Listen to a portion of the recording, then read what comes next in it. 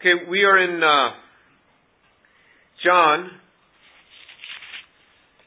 and we are going to pick it up in chapter 1, John chapter 1, verse 35, continuing in the life of Jesus. Now let me just say that this is one of the only times in Scriptures, there's only two times in Scriptures where you see an entire week mapped out, where it tells you this happened this day, this happened this day, and you get through an entire week. And actually, John chapter 1 from verse 19 through 28 is one day. And then it says in verse 29, the next day. And then, so 29 through 34 is a second day. And then 35 through 42 is a third day. And then it says in verse 43, the next day. So 43 through 51 is day 4. And then then day 5 and 6, nothing is recorded, because then it tells us in chapter 2, verse 1, on the third day there was the wedding feast. So that after day 4, on the third day was the wedding feast. And the wedding feast actually goes for 7 days. And so that was another week, that wedding feast. But anyway, it maps out a whole week. The only other time we see this is in the Passion Week, the last week of Jesus' life. Jesus' ministry spanned 4 Passovers. His ministry started a few months before this first Passover, which we're going to hit soon. And then on that 4th Passover is the day that he was crucified. So his ministry spanned over a period of 4 Passovers, a little over 3 years, 3.5 years or so. So, verse 35 of John chapter 1. And again, the next day, John was standing with 2 of his disciples. And he looked at Jesus as he walked, and he said, "Behold the Lamb of God." The 2 disciples heard him speak, and they followed Jesus. And Jesus turned and saw them following, and said to them, "What do you seek?" And they said to him, "Rabbi," which translated teacher, "where are you staying?"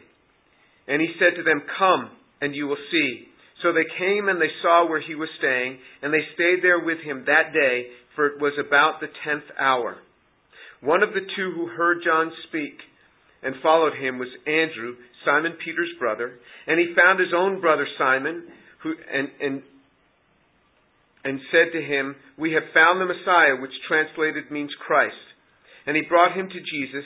Jesus looked at him and said, "You are Simon, the son of John. You shall be called Cephas," which is translated Peter. So what we see here is that Jesus is starting to call his disciples. There were 2 disciples of John the Baptist standing there with John the Baptist, and John the Baptist points out Jesus, and he says, "Behold the Lamb of God." So remember, John's ministry, as we've looked at many times in Acts chapter 19, it's summarized in one verse in Acts chapter 19. John's ministry was to inform people about the coming Messiah, and the commitment was that whomever John pointed out as the Messiah, they would accept as the Messiah. That was what John's baptism was all about. And that was summarized for us in Acts chapter 19 in one sentence by Paul. So John points out to 2 of his disciples, "Behold the Lamb of God." So right away they start following Jesus. They were keeping their commitment in John the Baptist's baptism to follow the Messiah when he had been pointed out. These 2 people that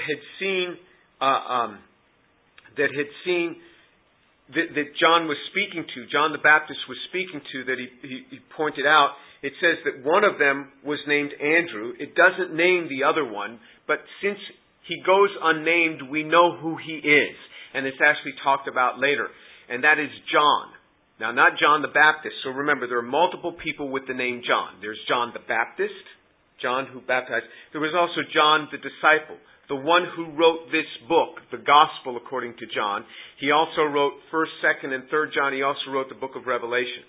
So that is the John that is with Andrew, that is with John the Baptist. So John the Baptist, John, and Andrew are standing together. John the Baptist says, "Hey, John and Andrew, Jesus." He says, "The Lamb of God." So John and Andrew start following. You say, well, why isn't John's name mentioned? John does this. Throughout the Gospel of John, you don't see John mention his own name. He will refer to himself. In one case, he refers to himself as the disciple whom Jesus loved. He will refer to himself as the one who had his head leaning upon Jesus. He will refer to himself as the one who was standing by the cross, but he won't name himself. That was the way that he wrote. So anyway, and it turns out John had a brother named James that comes to be a disciple as well. They were both sons of Zebedee. We at some point see John and James's mother comes later on in the Gospels, which we'll see, and she approaches Jesus and says, "Could you make my two sons, number one in the kingdom, sit at your right hand and your left hand along with you?" So we know very little about many of the disciples from Scripture. Some of the disciples we know more of than others. So here's Andrew and John start to follow Jesus, and it says in verse 37, the two disciples heard him speak, and they followed Jesus. Jesus turned and saw them following and said, "What do you seek?" And they said to him, "Rabbi," which translated means teacher, "where are you staying?" And he said to them, "Come and see." So they came and they saw where he was staying, and they stayed with him that day, for it was about the 10th hour. And the 10th hour, many people feel that this is Roman time because John wrote this gospel much later, and this may well mean 10 a.m. because the Romans use time like we do. When we say it's 10, we mean it's 10 a.m. Our day starts at midnight. That's how it did for the Romans. With the Jews, it started differently. It started early in the morning around 6. So we're not absolutely sure what that 10th hour is. But look at the dialogue here. Jesus says to them, when they start following him, he says, "What do you seek?" And their reply to him is, "Where are you staying?" It's a funny dialogue. What is it that you seek? Where are you staying?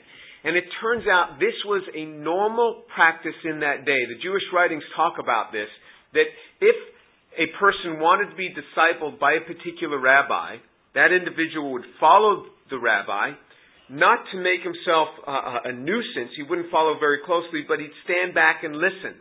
And eventually the rabbi, who would see him, would turn and say, "What do you seek?" And the rabbi would say, if the rabbi was interested in taking this person on as a disciple, the rabbi would say, "Come and you will see." If the rabbi was not interested, he would not answer the individual. So this was a common practice. So it makes sense with the pattern of that day. And so they go, and in Jesus saying, "Come and you will see," he is now accepting these two as his first two disciples. So this is Andrew and this is John. Now what you see in verse 40, "And one of the two who heard John speak and followed him was Andrew, Simon Peter's brother. He found first his own brother Simon and said to him, 'We have found the Messiah,' which translated means Christ. And he brought him to Jesus. Jesus looked at him and said, 'You are Simon, the son of John. You shall be called Cephas,' which translated is Peter." So he right away goes and he gets his brother. You will find people like this. When people first come to Jesus, very often they want to bring others along with them. So they get saved and they want to bring others along with them to help them with this ministry, to help them along in the ministry. So this is not at all uncommon. In fact, a very common way you will see when people get saved, they're very interested in people around them. And then you spend several years and you get this new circle of friends and there's less contact with others. But it's very common early on. So he goes and he gets his brother. Now Simon Peter may well have been also baptized by John the Baptist, so that when he hears, "We have seen the Christ," boom, he accepts this as the Christ. Jesus, though, immediately sees him and renames him, gives him yet another name, this sand to rock. But Jesus renames him. It was just almost a way of affection. It's not something bad if you don't care about somebody, but if you really care about somebody, you sometimes rename them. In fact, you will often find this with parents love their kids so much. There's another name that they will give them that the parent likes to call them that particular name. And so it says in verse 43, "Now we're going to the next day. And the next day he purposed to go into Galilee, and he found Philip, and Jesus said to him, 'Follow me.' Now Philip was from Bethsaida of the city of Andrew and Peter." Okay, so this particular disciple, Jesus looks at him and says, "Follow me." And Philip starts to follow. Different pattern here. Follow me, and he starts to follow. Again, we don't know if Philip had already been baptized by John the Baptist. He may well have. Apparently, John the Baptist had had an impact in that city because it says that's the same city that Andrew and Peter were from. Then he goes on, and here we find another interesting thing. Verse 45, Philip found Nathanael and said to him, "We have found him of whom Moses in the law and also the prophets wrote, Jesus of Nazareth, the son of Joseph." Nathanael said to him, "Can any good thing come out of Nazareth?" Philip said to him, "Come and see." Jesus saw Nathanael coming to him and said to him, "Behold, an Israelite, indeed, in whom there is no deceit." Nathanael said to him, "How do you know me?" And Jesus answered and said, "Before Philip called you when you were under the fig tree, I saw you." Nathanael answered him and said, "Rabbi, you are the Son of God. You are the King of Israel." Jesus answered and said to him, "Because I said to you that I saw you under the fig tree, do you believe? You will see greater things than these." And he said to him, "Truly, I say to you, you will see heavens opened and the angels of God ascending and descending upon the Son of Man." So another really interesting dialogue. So Philip starts following Jesus, and right away he goes and he gets his friend Nathanael. And you will find this. There are some people that are absolute magnets for the Lord. And they are great to have in your group. They go and they bring all sorts of other people. We had a young lady in this class at one point, and the only limitation was that she drove a Geo. And I don't know if you remember Geos, but they were the smallest, junkiest cars you could possibly buy. But that's what she had. She was studying physical therapy at the women's at the Texas Women's School or something. It's in the medical center. And I told her, I said, Tricia, we need to get you a van because the only limiting factor for you bringing people is the size of your car. She was an absolute magnet for people. And you will see this. And she's gone off to the mission field and she's spoken in this class before. Her name now is Tricia Blackford. But you will find people like that. And it's great to have those people around because they can really build a church. They're just very good at inviting. So Philip goes out and he says to Nathanael, "We have found the one of whom Moses in the law and also the prophets wrote, Jesus of Nazareth, the son of Joseph." So Jesus, remember, he hailed from Nazareth. He was born in Bethlehem, goes to Egypt to flee Herod with his parents, goes back and is brought up in Nazareth. Nazareth was looked upon poorly because there was not good religious education in Nazareth, not at all. And so, interestingly, Nathanael says something. He says, "Can any good thing come out of Nazareth?" It's not derogatory. It's just like, this is not what I expected. You're telling me that this is the one whom the law and the prophets wrote. It's hard to believe he's coming out of Nazareth. And he says, "This is Jesus, the son of Joseph." So Nathanael said to him, "Can anything good come out of Nazareth?" Philip says, "Come and see." Now again, a really interesting dialogue. Jesus saw Nathanael coming, said to him, "Behold an Israelite, indeed in whom there is no deceit." Nathanael said to him, "How do you know me?" So Jesus sees Nathanael coming, and he says, "Behold an Israelite in whom there is no deceit." And then Nathanael says, "How do you know me?" Something it just strikes him.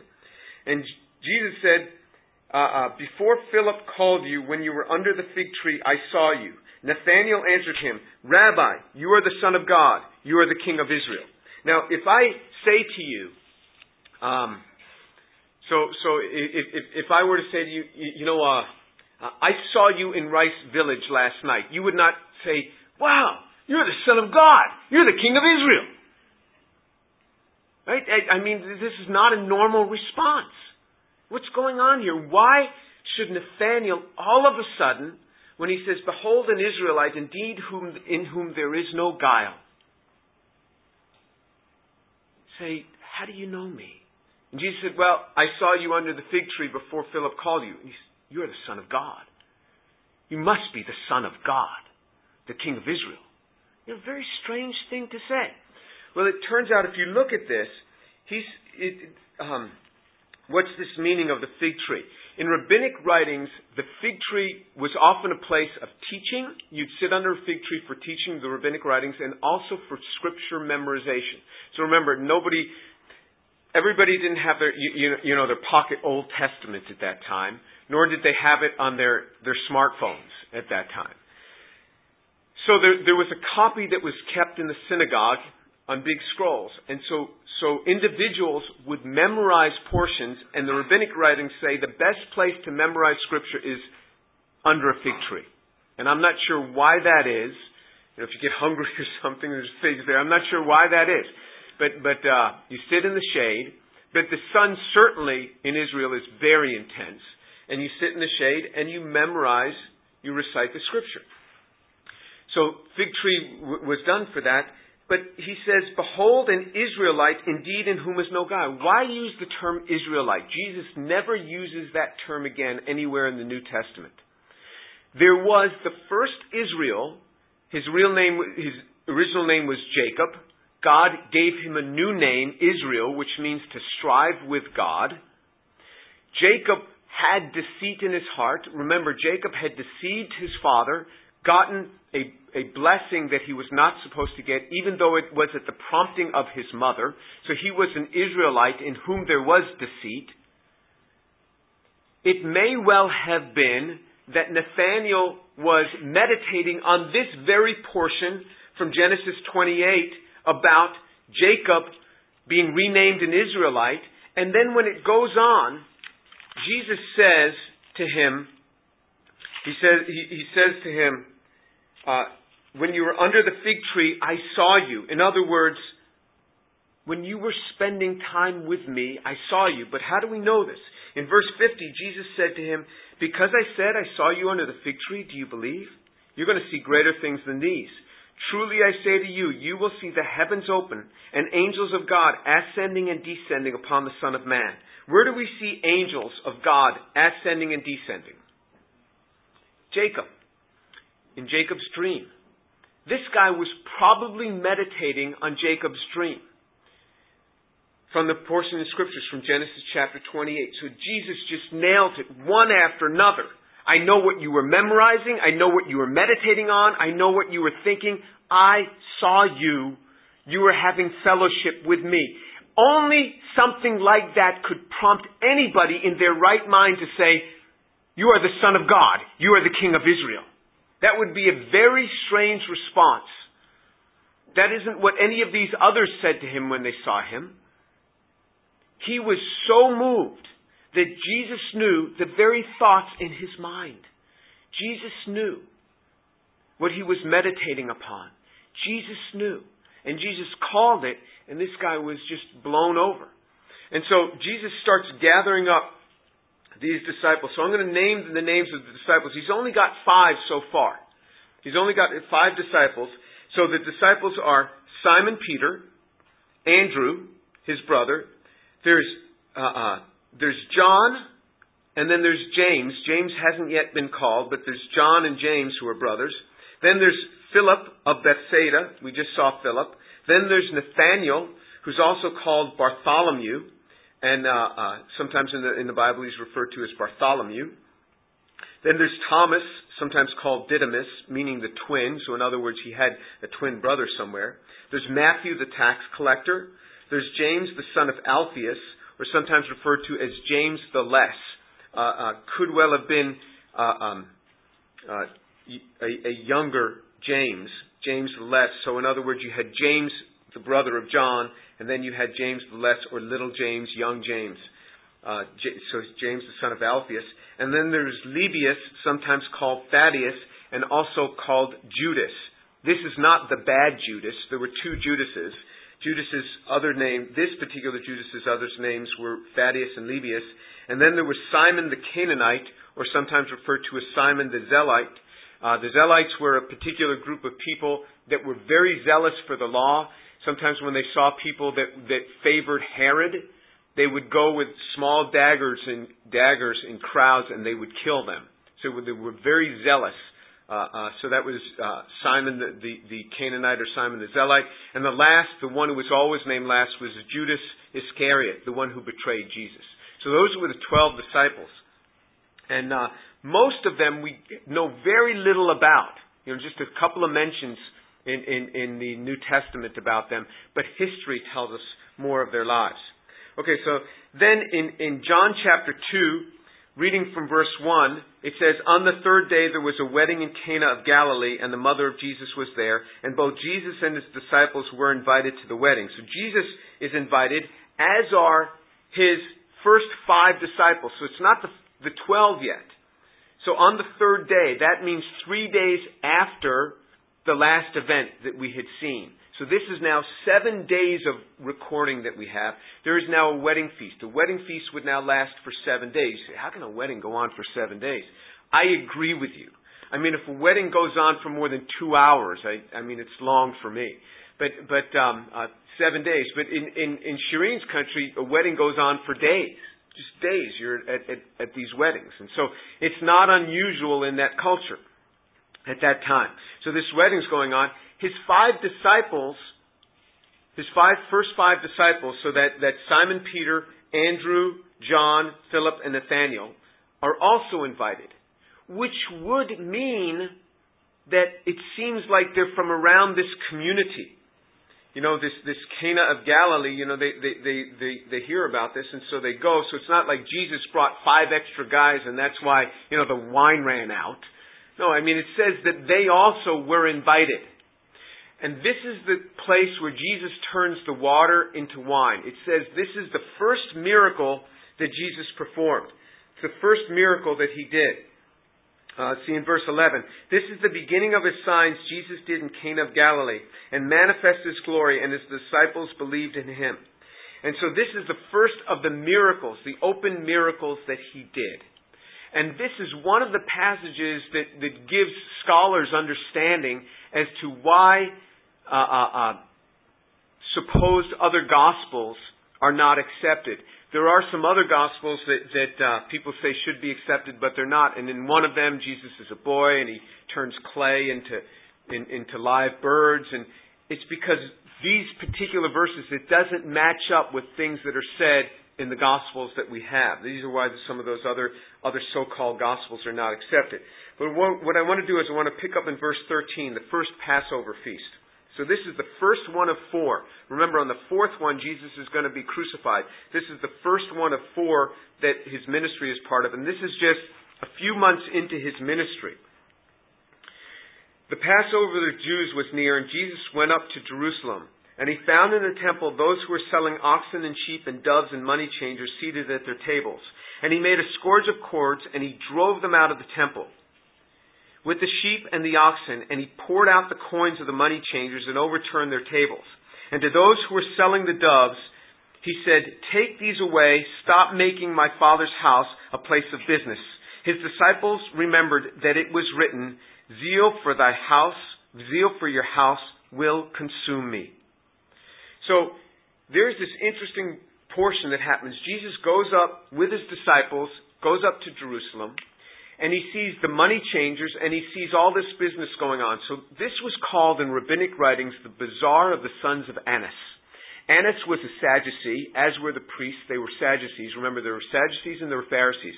Sadducees had about 2/3 of the seats on the Sanhedrin, 70 men that were over the religious law for Israel. They had about 2/3 or 3/4 of the seat in the Sanhedrin. The other 1/4 or 1/3 belonged to Pharisees. Pharisees believed that you could get close to God through scholarly study. This is very much analogous to what we believe in that sense. The Sadducees said everything had to go through the offering in the temple, and they kept control of that. The high priests were always Sadducees. And so the high priests at this point were Sadducees. So you had Annas and his sons who were following in his footsteps, and he controlled this. Bazaar of the Sons of Annas, the Pharisees hated it. And he would have control. And so you would bring your offering. You were totally entitled to bring your offering. The priest would always find something wrong with your offering, say you got to buy one from them at a highly inflated price. You didn't want to buy it. It was a long trek. It was days to go back home and get another one. So you'd end up buying it. But remember, you couldn't just buy it using the currency of the land, the Roman currency. you had to use the temple currency because Roman currency had the inscription of Caesar's on it. So just as we change money when we go to other countries and we have to go through an exchange and you pay a fee, Annas and his family would collect that fee. So there were the money changers and there were those who sold animals. And so this was an abuse of power. And so Jesus got really upset about this. And what he did is he made a scourge of cords and he drove them out of the temple. This is a very bold thing to do. You know, the man was utterly fearless. A bold thing that he did. He drove them out of the temple. And this is not the first time he does it. There is a second time that he's going to do it, as we're going to see later on in this ministry. He does it here at the beginning. He also does it near the end of his ministry. And in fact, it happened again in 66 AD. The Pharisees themselves cleaned out the temple in the same way about 3 years, in about 66 or 67 AD, about 3 years before the ultimate fall of the temple. They got so upset with it as well. So I'm sure the Pharisees were on his side for this. But the key point is here, zeal for thy house will consume me.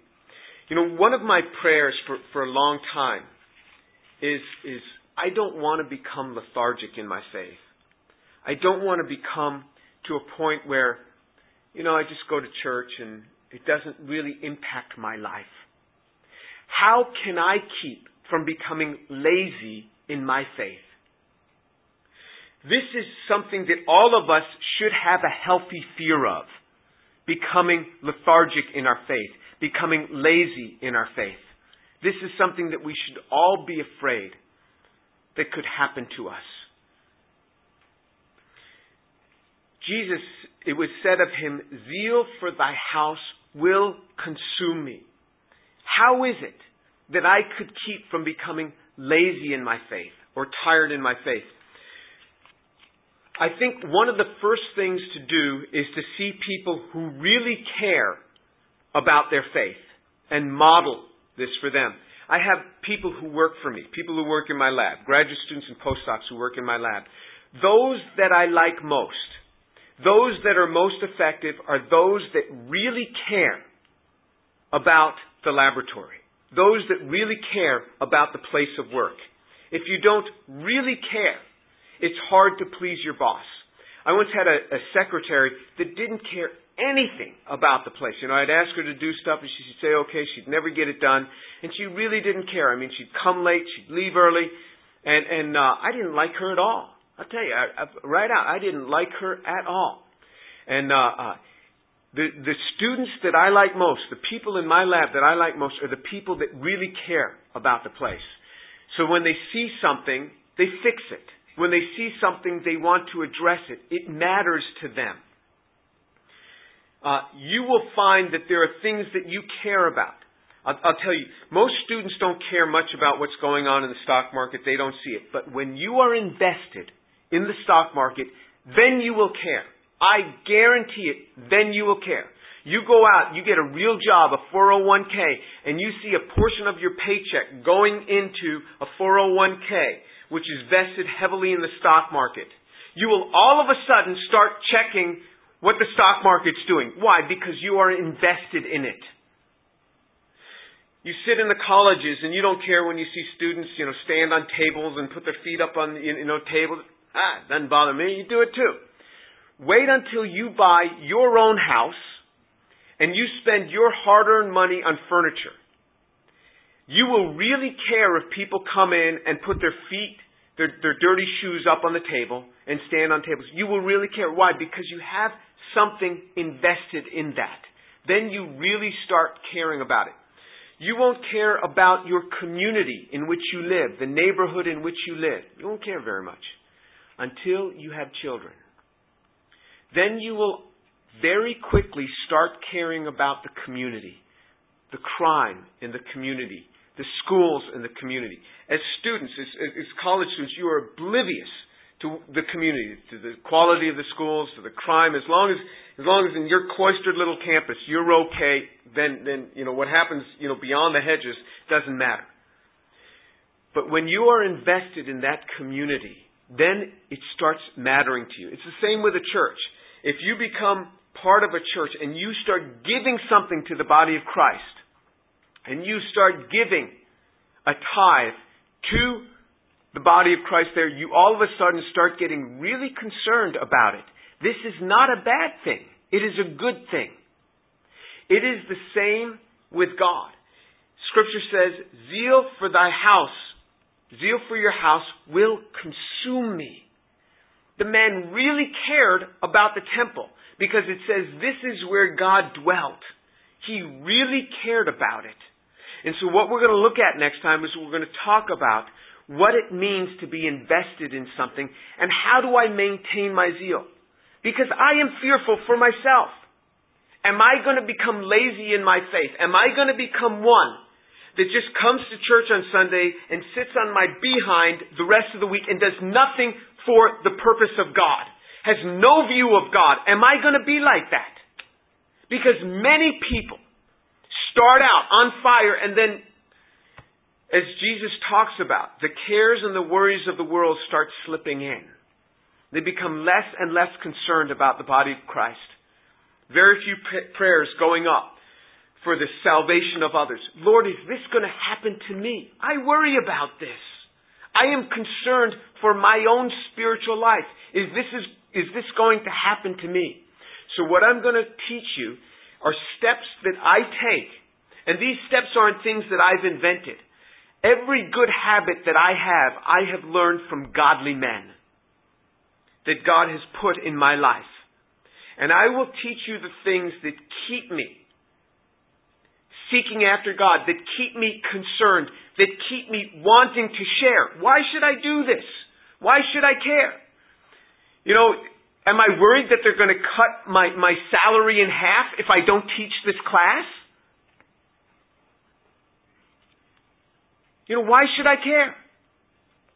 You're somebody else's kid. This is your parents' responsibility. I got my own 4 kids. I'll focus in on them. Why should I care? I will share with you why I care and how I keep caring. Why it is that I care and how I keep doing this. I got saved at the age of 18. I've known many young people that get saved in college and they get all excited about the Lord. And then you see them a decade later and there's nothing. Yeah, they still go to church, but there's nothing else there. You need to be concerned about your spiritual life so that zeal for God's house will be consuming you. And we'll go over steps that you should take to do this. And if you don't, it will be a loss to the body of Christ, but it will be a greater loss to you. It will be a greater loss to you. So we'll talk about that next week. Let's pray.